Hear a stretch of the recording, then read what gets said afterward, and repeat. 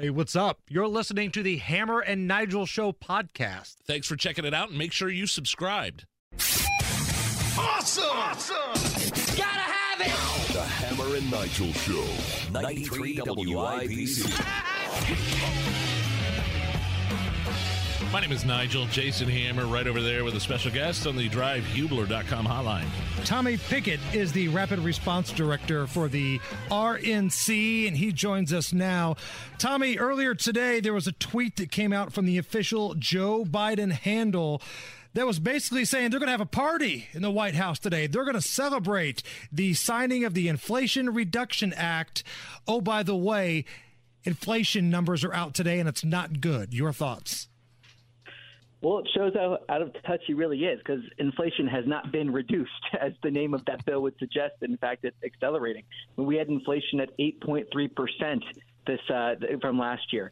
And not only that, some of the prices that are rising are prices that every single American needs to pay. So the price of groceries has risen at the fastest pace since 1979. The price of electricity at the fastest pace since 1981. So every American going to a grocery store, every American needing to light up their homes, the 1.5 million Americans that have been forced to unretire because they can't afford the cost of living, none of those Americans are celebrating. So it shows how out of touch this White House is to celebrate inflation reduction when inflation's actually skyrocketing. Yeah, I mean, you look at the Inflation Reduction Act. I mean, most people, even talking heads on CNN, MSNBC to Fox News and Newsmax, say the Inflation Reduction Act is actually going to make inflation worse.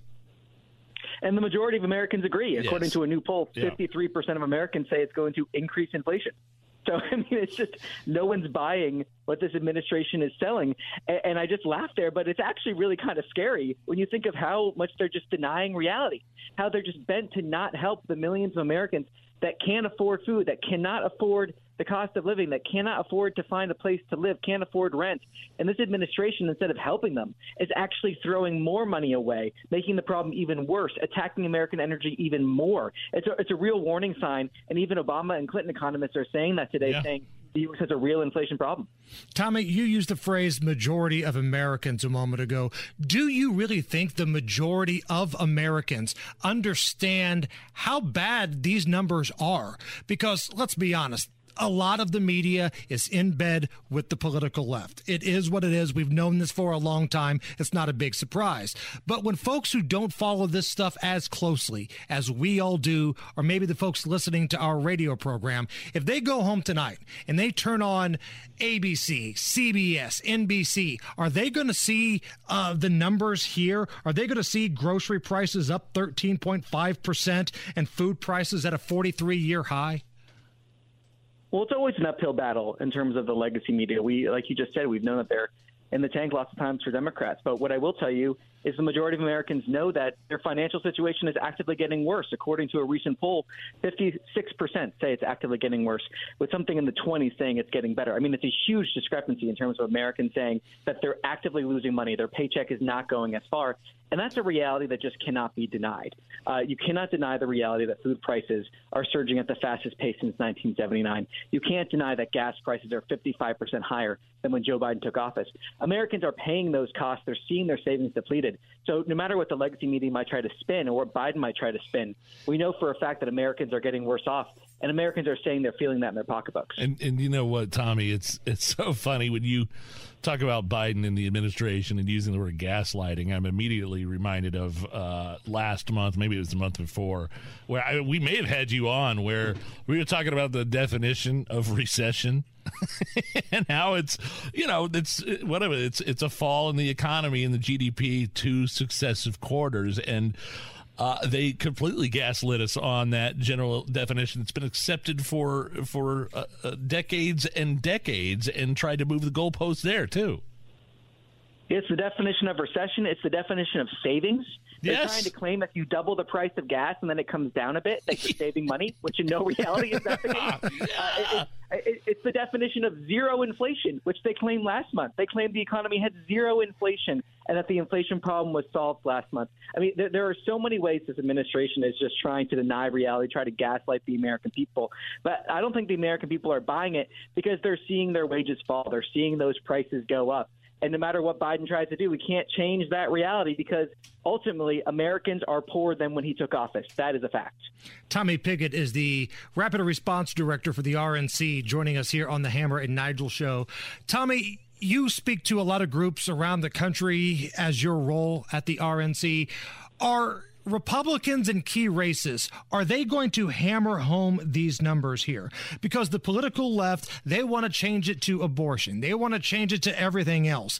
But I think if you ask most people, what's the most important thing? They're going to look at some of these numbers that came out today. They're paying 17% more for milk, 39.8% more for eggs. If they can find it, 12.6% more for baby food. Should Republicans in key races just absolutely campaign on these numbers? 100% they should. And I think Republicans across the country are doing that. We're seeing that a lot in a lot of these races. And that message is resonating because, again, it connects with the truth. I mean, Joe Biden's trying to gaslight, and Republicans just have the facts on their side. And not only just the facts that inflation is happening, but connecting that to Joe Biden's policies, because Joe Biden's policies helped fuel this inflation. And that's not me at the RNC saying that. That's liberal economists like Larry Summers and Jason Furman saying that Biden's wasteful spending, when he just wasted $1.9 trillion of our money, that contributed to this inflation problem.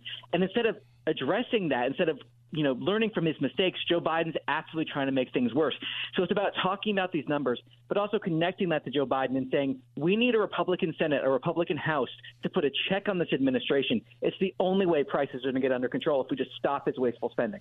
Tommy, I want to pivot here just a little bit and rewind a couple of days to the 21st anniversary of 9/11. Lots of memorials, lots of people remembering. I mean, reading off the names, several different high-profile events, and then you have many Democrats, including Joe Biden, making speeches and trying to remind people about January 6th while talking about the memory of 9/11. Joe Biden said, now we're moving forward. Now we have to worry about domestic terrorism. Now it's blah, blah, blah. And I wonder if you noticed the same thing I did. There was a trend with the left and trying to make comparisons to January 6th and 9/11. Well, I think it just shows that Joe Biden is a divider in chief. He promised to campaign on unity, but he has done the exact opposite. I think the 20 years, in terms of last year when he withdrew from Afghanistan, marked the 20-year anniversary of 9/11 by abandoning Americans in Afghanistan, which I think he should not be let off the hook for, and we're not letting him off the hook here. He has never apologized for that, never apologized to the families. And I think the Democrats' attempt to politicize a remembrance that used to bring us together and remind us what it meant to be American, remind us about common threats that are threatening our freedom, try to divide us instead of unite us, shows how fundamentally Joe Biden has broken his promise. And it's not just Joe Biden. It's people like John Fetterman in Pennsylvania who held an abortion rally on 9/11, which is just shocking to me. And it shows how far he's come from his promise. Have we figured out exactly what a semi-fascist, extremist, MAGA, like an ultra MAGA Republican is? Does that mean I want lower taxes? I'm a MAGA Republican, an ultra MAGA?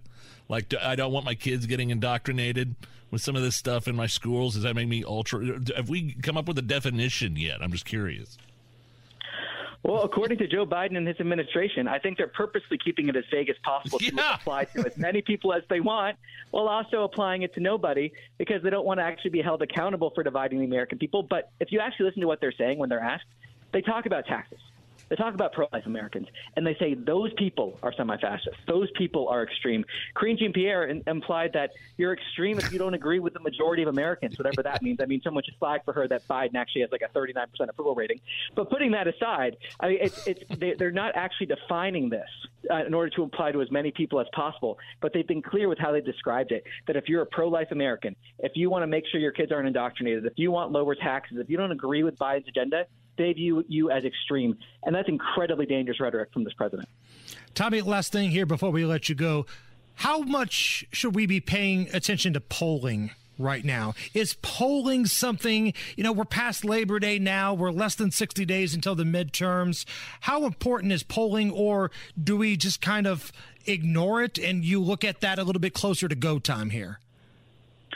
Well, generally how I look at specific polls is the trend in which they're moving, if at all, in terms of if they're moving a certain direction in some races or not others. But polling has often been wrong. polling is not an exact science by any measure of the imagination, and we can think the last 2 cycles where polling has dramatically underscored Republican support in several key races, for example. So in my mind, when I look at polling, the only way that I really look at it is if it motivates me, if it says that makes me need to work harder. And I know that's how we're looking at it here. We're saying, pedal to the metal every single day. So if you look at polling, and the only way to really look at it is say we need to put as much work as possible, take nothing for granted, make sure they're leaving nothing on the table. So come election day, we're going to have a massive Republican victory. Tommy Pigott, the Rapid Response Director of the RNC. Tommy, thank you so much for your time. Hey, thanks for having me. It's the Hammer and Nigel Show. Be sure to catch us every weekday, 3 to 7 on 93 WIBC, or subscribe and get it right to your phone.